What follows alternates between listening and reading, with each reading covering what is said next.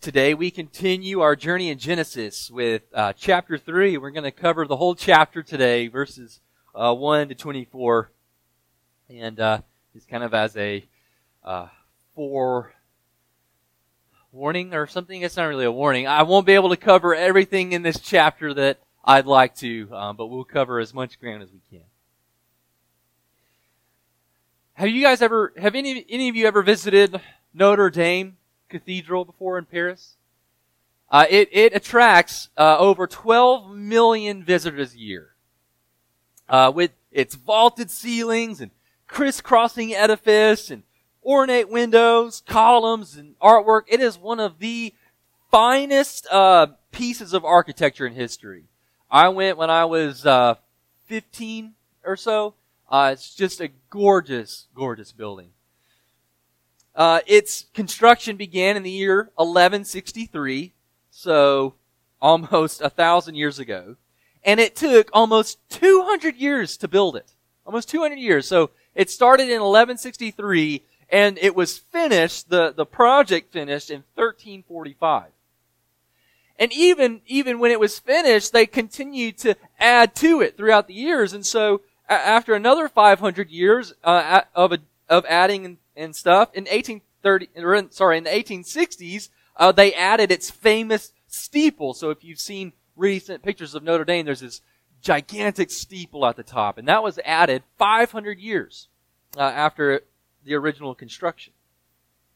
So one of the most beautiful buildings in the world came to be what it is over the course of 500 years.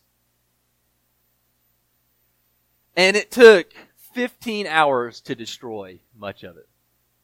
You guys might remember in April of 2019, this fire erupted and it destroyed a vast amount of the cathedral's roofing and edifice. And it collapsed with it, the spire that was built in the 1860s. And when that spire collapsed, it brought down 750 tons of stone and lead. The big collapse. And the firefighters maneuvered within minutes of stopping the flame, because if the flame had reached the bells in the bells tower, over 50 tons of church bells would have fallen, collapsing the towers and bringing Notre Dame to irreparable damage within minutes of stopping that happening. So 500 years, almost completely destroyed in a little more than half a day. It is far, far easier to destroy something than it is to build something. It's far easier to destroy than it is to create. That's why statistics show that 60% of the time, a family's wealth, if they've accumulated wealth, will be exhausted by the children of the person that created that wealth. 60% of the time. 90% of the cases, it's gone by the time the grandchildren die. All the effort and all the work that's put into accumulating this wealth, 90% of the time is gone in 2 generations. It's easier to spend than it is to save. Easier to make a house messy than it is to clean it up. A meal that takes hours to prepare is gone in a matter of minutes. At home right now, I'm preparing a meal that will have taken 24 hours to prepare. And it's going to be gone in 30 minutes. Consuming, erasing, squandering, using, and destroying are all easier and quicker than making or saving, producing, or creating. We have 2 chapters of a creation in harmony. And 1,187 of a creation in disarray.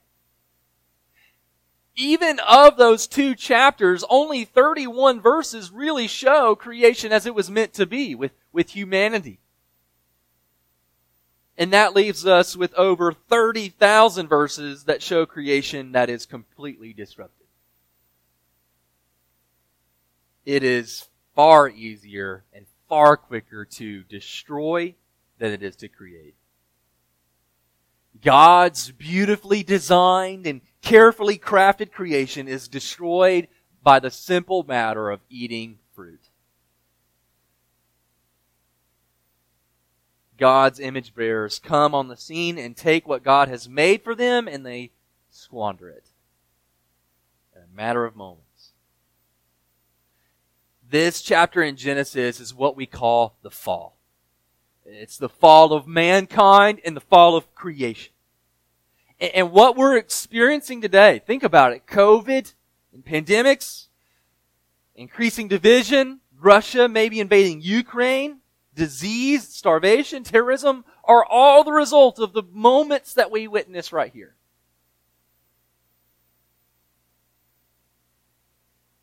How all of this happens. Why things are the way they are. The results of the fall. And what resulted from the fall was also introduced by the fall.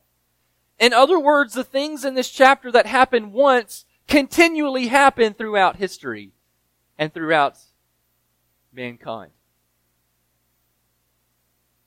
So in this chapter, we will see 4 new realities of living in a fallen creation. 4 realities of living in a fallen creation. So I'd like us to read. We'll read the whole chapter. Follow along in your Bibles. Follow along on the screen. Genesis chapter 3, verse 1. Now the serpent was more crafty than any other beast of the field the Lord God had made. He said to the woman, "Did God actually say, 'You shall not eat of any tree in the garden'?" And the woman said to the serpent, "We may eat of the fruit of the trees in the garden, but God said, 'You shall not eat of the fruit of the tree that is in the midst of the garden, neither shall you touch it, lest you die.' But the serpent said to the woman, 'You will not surely die, for God knows that when you eat of it, your eyes will be opened, and you will be like God, knowing good and evil.' So when the woman saw that the tree was good for food, and that it was a delight to the eyes, and that the tree was to be desired to make one wise, she took of its fruit and ate. And she also gave some to her husband who was with her, and he ate. Then the eyes of both were opened, and they knew that they were naked. And they sewed fig leaves together and made themselves loincloths. And they heard the sound of the Lord God walking in the garden in the cool of the day. And the man and his wife hid themselves from the presence of the Lord God among the trees of the garden. But the Lord God called to the man and said to him, 'Where are you?' And he said, 'I heard the sound of you in the garden, and I was afraid, because I was naked, and I hid myself.' He said, 'Who told you that you were naked? Have you eaten of the tree of which I commanded you not to eat?' The man said, 'The woman who you gave to me to be with me, she gave me fruit of the tree, and I ate.' Then the Lord God said to the woman, 'What is this that you have done?' The woman said, 'The serpent deceived me, and I ate.'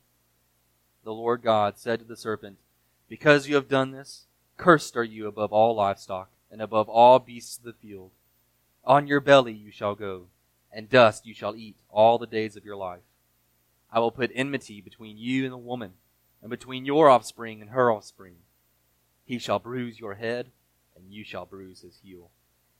To the woman he said, 'I will surely multiply your pain in childbearing. In pain you shall bring forth children. Your desire shall be contrary to your husband, but he shall rule over you.'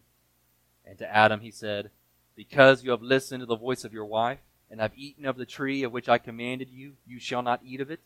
Cursed is the ground because of you. In pain you shall eat of it all the days of your life. Thorns and thistles it shall bring forth for you, and you shall eat the plants of the field. By the sweat of your face you shall eat bread, till you return to the ground. For out of it you are taken, for you are dust, and to dust you shall return.' The man called his wife's name Eve, because she was the mother of all living. And the Lord God made for Adam and for his wife garments of skins and clothed them. Then the Lord God said, 'Behold, the man has become like one of us in knowing good and evil. Now, lest he reach out his hand and take also of the tree of life and eat, and live forever.' Therefore the Lord God sent him out from the Garden of Eden to work the ground from which he was taken. He drove out the man, and at the east of the Garden of Eden he placed the cherubim and a flaming sword that turned every way to guard the way to the tree of life." The first new reality, temptation. Here we're introduced in the narrative to a strange creature indeed, a serpent. We're not told exactly who the serpent is. We have the advantage of thousands of years now of biblical knowledge and church history. We now know who this serpent is, right, as Satan. But here, right, as the story flows, we're not told who it is. But the point is that his presence is very unnatural. Stephen Dempster wrote that the snake is a bizarre aberration in the garden, with its ability to do what only humans and God can do, namely speak, and its attempt to rule the rulers. In other words, the fact that this serpent just appears and that he's speaking and that he's here is a shock to what God has put in place. It's like finding a fingernail in your food or a person living in your attic. The presence is both disturbing and out of place. And look at how he begins temptation.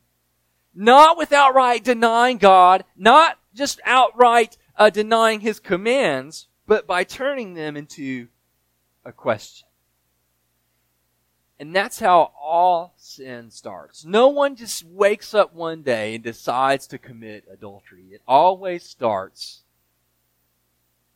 with a question. It starts with a trickle and becomes an avalanche.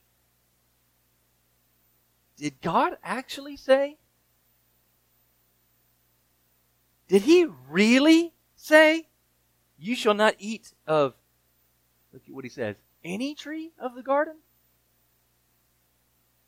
This question is as subtle and as slimy as a snake. Notice how he frames that question. It's meant to bring God's goodness into suspicion. This is how all disobedience begins, with a question about whether this command is good. I know God said not to do this, but how much really? How close can I get to this? Where's the line? If God is good, then why would He forbid me to have this? The question trips Eve up. Because in her answer, she changes the wording of the command. Right? In the command in chapter 2, God said, you may surely eat of every tree of the garden, but of the tree of the knowledge of good and evil you shall not eat. For in the day that you eat of it, you shall surely die. But Eve says, we may eat of the fruit of the trees in the garden, but look how she renames the tree of knowledge and how she changes the command and its consequence. But God said, you shall not eat the fruit of the tree that is in the midst of the garden. So she forgets its name or just mispronounces it or whatever. She forgets that there's also another tree in the midst of the garden. And then she adds to it saying, neither shall you touch it. So she's kind of getting it mixed up. And look how she downplays the consequence, lest you die. God's words, you shall surely die, are an over, it's this emphasis on this you will die upon death, is what God is saying. And she kind of minimizes that consequence. And so Satan, or the serpent, by bringing God's commandment into question, makes Eve kind of trip it up and mess it up. And there's nothing wrong with paraphrasing God's word. That's not what is wrong here. What Eve is doing, she's not paraphrasing, she's watering it down. With the question planted, and now Eve's uncertainty about the command, the serpent now moves to openly change and deny the command. The serpent said to the woman, you will not surely die. For God knows that when you eat of it, your eyes will be opened, and you will be like God, knowing good and evil. The lie that sin does not affect me. The lie that we've all believed, that if I do this sin, it won't affect me. And it won't lead to my death. And Eve doesn't know what evil is. Eve doesn't know what evil is, but curiosity gets the best of her. Isn't that how so much disobedience starts as curiosity? I just want to know what it's like. I just want a taste, a sample. Let me look behind the curtain and just see what's there. So when the woman saw that the tree was good for food, and that it was a delight to the eyes, and that the tree was to be desired to make one wise, she took of its fruit and ate. And she also gave some to her husband who was with her, and he ate. And now death. Not a lightning bolt from God. Not instant death. This kind of death. Then the eyes of both were opened, and they knew that they were naked. That's when they died. Because the pure nakedness in chapter 2 was seeing and knowing clearly. Right? Nakedness in Genesis chapter 2 is the ability to be known and to be whole. You don't have anything to hide, so I'm bare and I'm open before you. Full integrity. I have nothing to hide. But now their nakedness, instead of being a form of integrity, becomes shame. From the nakedness of innocence to now the nakedness of guilt. They had truly died. And this temptation that we see here not only results in the fall, but also it was introduced by it. For we all face this temptation every day, and it happens as quick as these verses. Every day we eat the fruit with Eve. Every day we plunge creation into sin. Every day we are contributors to its demise. The temptation that we see here that started the fall is now a new reality that all of us face and all of us give into every day. This leads to the second reality introduced by the fall, disintegration. Temptation and now disintegration. This is seen like when we saw when the woman and the man sew fig leaves together for clothes. Thus begins the human problem of hiding. Sin not only produces death, but it results in our hiding it and hiding ourselves from what it does. Sin is our secret. We hide our sin behind private window browsers, behind fudging numbers. We hide sin behind whispers and behind people's backs. We hide it behind closed doors.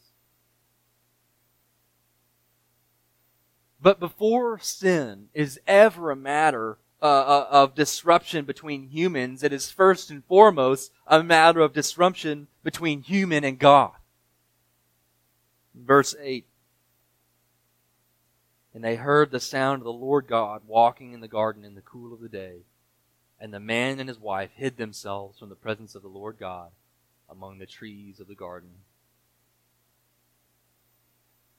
Whereas we were created to be seen and to be known fully by God and to see Him and know Him fully, we are now hiders. We hide. And so we hide with excuses.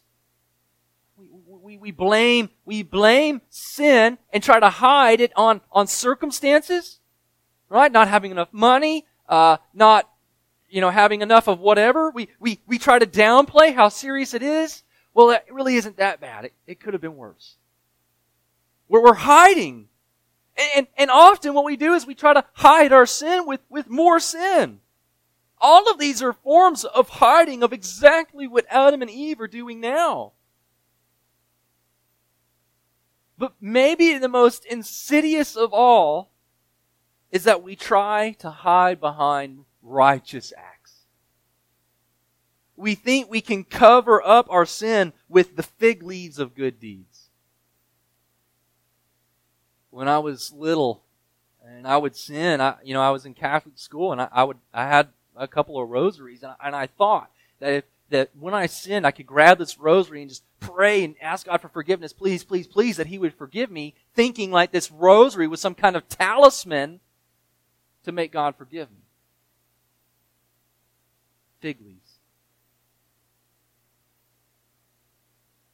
And we hide because we're afraid. Verse 9. The Lord God called to the man and said to him, "Where are you?" This isn't God asking because He's missing information. This is God asking because of lost relationship. God was supposed to be fellowshipping with His son and daughter. It's unnatural that God is walking alone. He's supposed to be fellowshipping with His children. Instead, the man said, "I heard the sound of you in the garden, and I was afraid."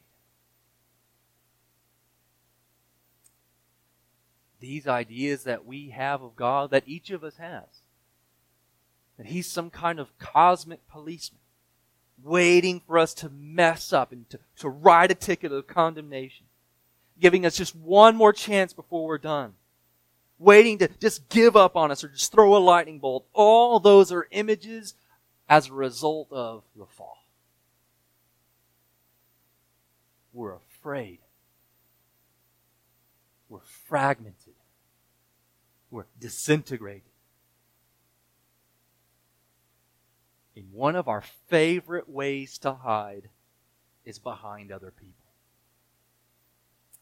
When questioned, Adam answers, "The woman whom you gave to be with me, she gave me fruit of the tree, and I ate." The image of God, instead of us delighting to see it spread, we want to see it diminish. So we blame other people. It's their fault. They made us do it. Even when we compare ourselves to other people, we do it to make ourselves feel better about our sin or to give us an excuse to sin. Well, they did it. We're diminishing the image of God because we're hiding behind them to cover our own sin. We're using them.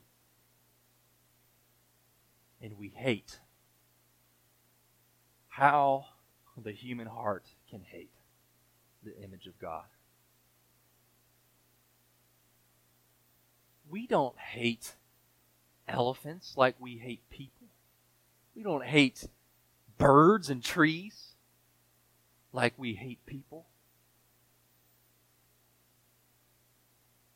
Because what we hate most in others is exactly what's wrong in ourselves.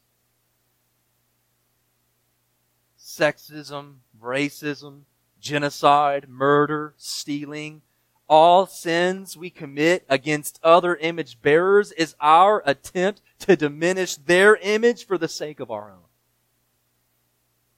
Disintegration. Cornelius Plantinga wrote, "We are all both complicitous in and molested by the evil of our race. We both discover evil and invent it. We both ratify and extend it." Disintegration between God and humans and between human and human. Against and afraid.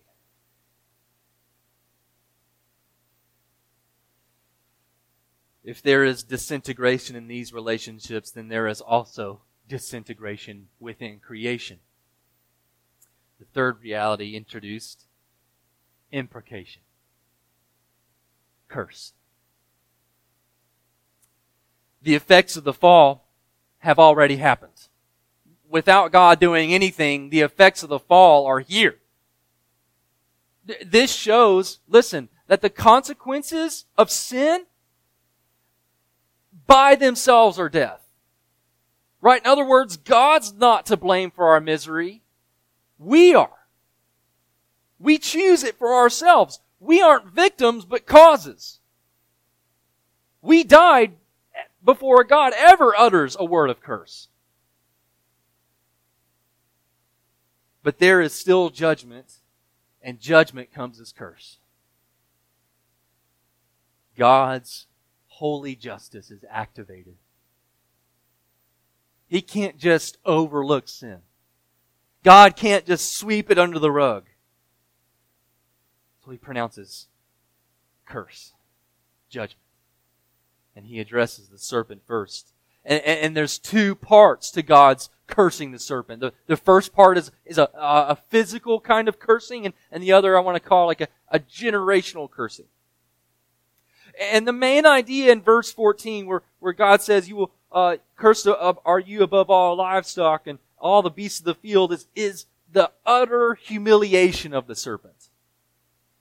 Alright? Snakes today may or may not be under a special curse. Alright? I don't know if God has cursed the reptile snake, but they are, listen, snakes are a perpetual reminder of the insidious nature of the tempter and his place under divine curse.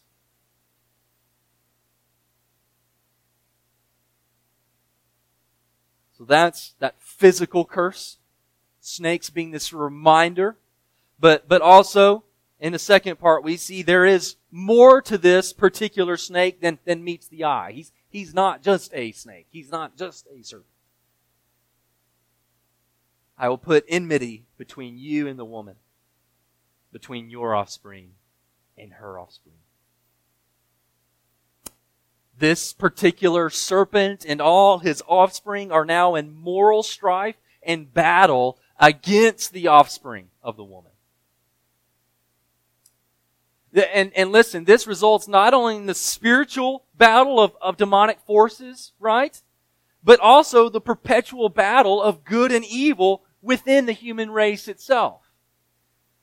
This is why traditional stories like Lord of the Rings, these stories of good versus evil will never grow old because they resonate most deeply with human history and the human story.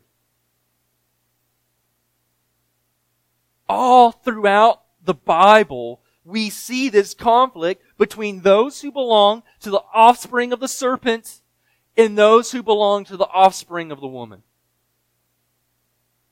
We see it in the next chapter in Cain versus Abel. That's this whole deal. That's what this whole deal is about. Cain versus Abel. Offspring of serpent versus offspring of woman. Shem versus Japheth. Noah's children. Offspring of the woman versus offspring of the serpent. Abraham. Offspring of the woman versus Canaan. Offspring of the serpent.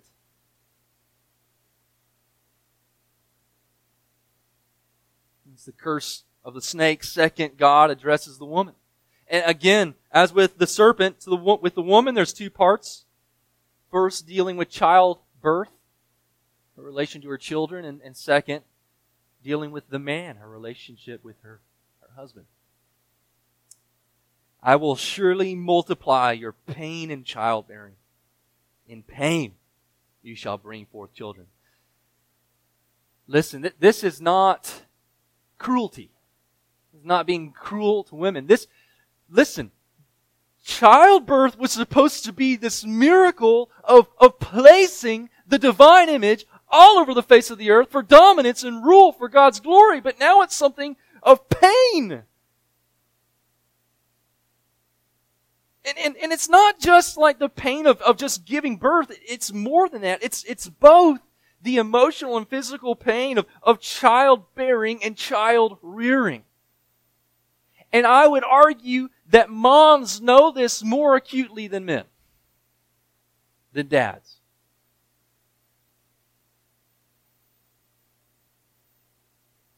The second part, her relationship to the man, what should be defined in terms of companionship and partnership, like we saw at the end of chapter 2, will now be defined in terms of competition and domination. Your desires shall be contrary to your husband, but he shall rule over you. Lastly, God addresses the man. The controlling phase in his curse over Adam is when he says, "Cursed is the ground because of you." Because Adam ate, he will now have pain in eating. Instead of enjoying fertility unhindered, Adam now has to fight against creation to survive. One commentator mentioned that Adam's destiny is now to be placed under the foot of the earth rather than vice versa. Not man dominating creation, but creation dominating man.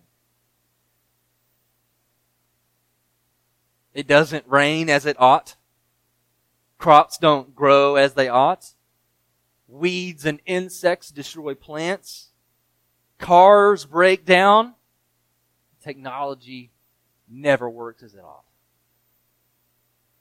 You ever get frustrated by your computer? Ever take apart your lawnmower to replace just one small piece? Ever had a grocery bag break on you? All of these are perpetual reminders of imprecation, the curse of creation. The last and ultimate reality introduced, separation. Then the Lord God said, "Behold, the man has become like one of us in knowing good and evil." Notice the contrast between here and in chapter 1. Let us make man in our image to the man has become like one of us. The image has now been twisted and defiled. Now, lest he reach out his hand and take also of the tree of life and eat and lives forever. Therefore the Lord God sent him out of the Garden of Eden to work the ground from which he was taken. He drove out the man, and at the east of the Garden of Eden he placed the cherubim and a flaming sword that turned every way to guard the way to the tree of life. The ultimate reality introduced by the fall is separation from God and separation from life. I want to quote Stephen Dempster again. For disobeying the divine word and eating of the tree of the knowledge of good and evil, the man and woman are exiled from their geographical home, the throne room of the universe, to live east of Eden as dispossessed royalty. They are removed from the source of the river of life and from the source of their blessing, the divine presence. Here, they live outside the garden, and here, they will die. Every human being, from Adam to now, is born separated from God.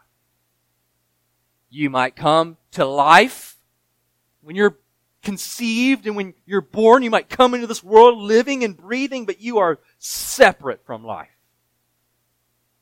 Alienated from God. Those whom He created to be in fellowship with Him are strangers now who reject His rule. Who at the first moment they get, choose death all over again. Which means every one of you in this room came into this world separated from God and united to death. There's nothing you can do about it and nothing you can do to change it. You are married to Adam.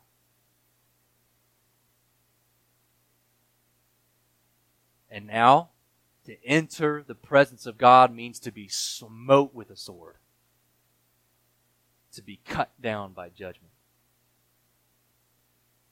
Instead of God's presence bringing us life because of sin, we die. How exceedingly evil is sin! That the life-giving source of everything is death for us. How evil and terrible and awful and ugly is sin. You'll often hear that God's holiness means He's separate, but make no mistake. God's holiness isn't the cause of our separation. Sin is the cause of our separation. Your iniquities have made a separation between you and your God. And your sins have hidden His face from you so that He will not hear.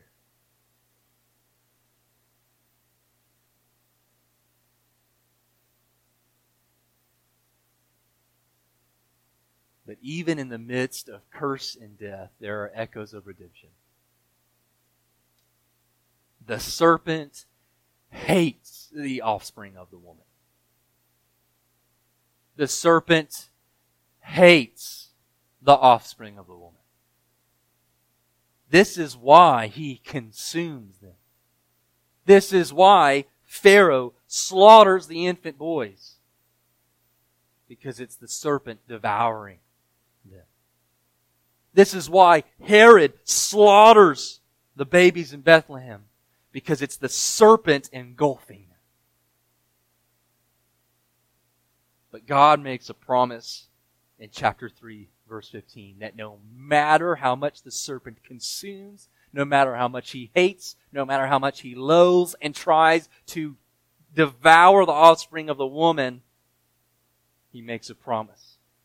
Not about offspring in general, but about one offspring. One seed.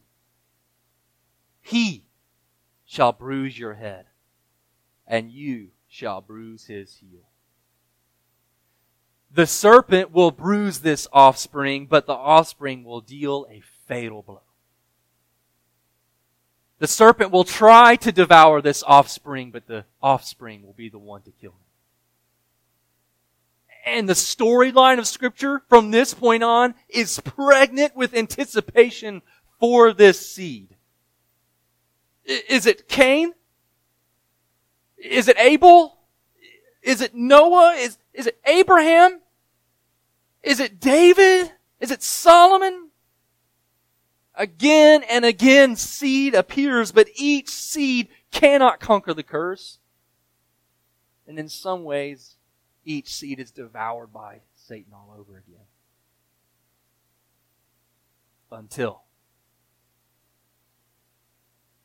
God sent forth His Son, born of woman, the offspring of the woman, born under the law, born under curse, to redeem those who were under the law, who are under that curse, so that we might receive adoption as sons. No longer sons of Adam, sons of God. No longer devoured by Satan and this serpent, but rescued. Victory accomplished for us. The seed came. Instead of coming into paradise as Adam, the seed came to curse.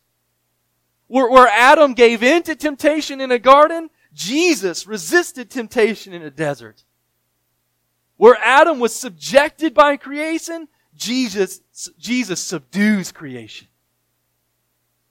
Where Adam brought nothing but curse, Jesus became a curse to become life.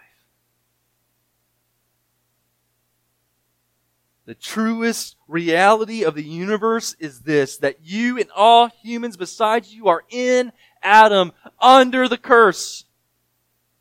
But there is a seed, the Lord Jesus Christ, who is seated at the right hand of God to give life and adoption to all who call on His name, and that means all. All sons of Adam who are ruined by the curse, who are devoured by the serpent, who choose the fruit. There is life for you in Jesus. And you can't follow Christ and live like Adam. By faith, Christ becomes your all.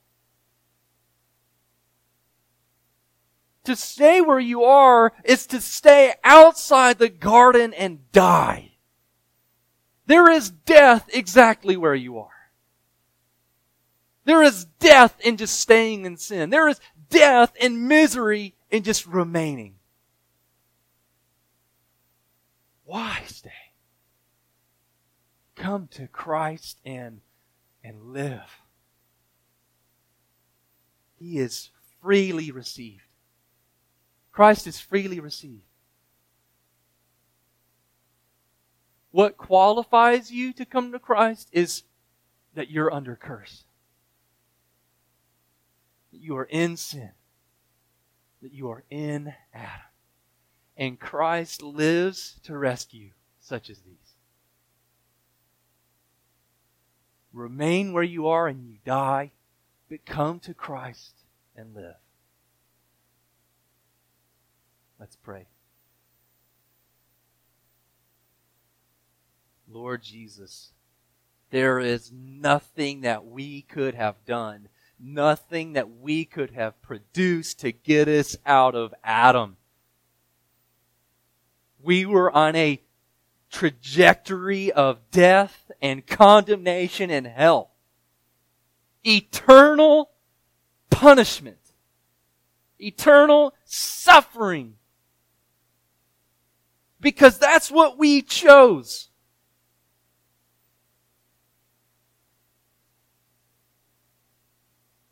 And instead of letting us go on our course of destruction and hell, you came.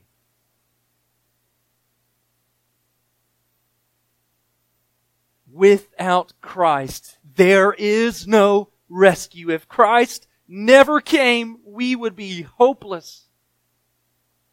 But Christ came. And it is because of Him and what He accomplished that we can live.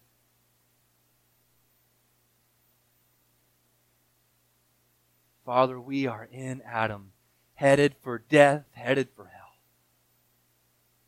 But in Christ there is life. In Christ there is rescue. And may we no longer be sons of Adam, but now counted as sons of God. Lord, we live in this fallen creation with temptation and disintegration and imprecation and curse, separation. But in Christ you draw all near to you. We're no longer separated from you, but united to you forever. Thank you for all that you have done for us in Christ. And it's in His name that we pray. Amen.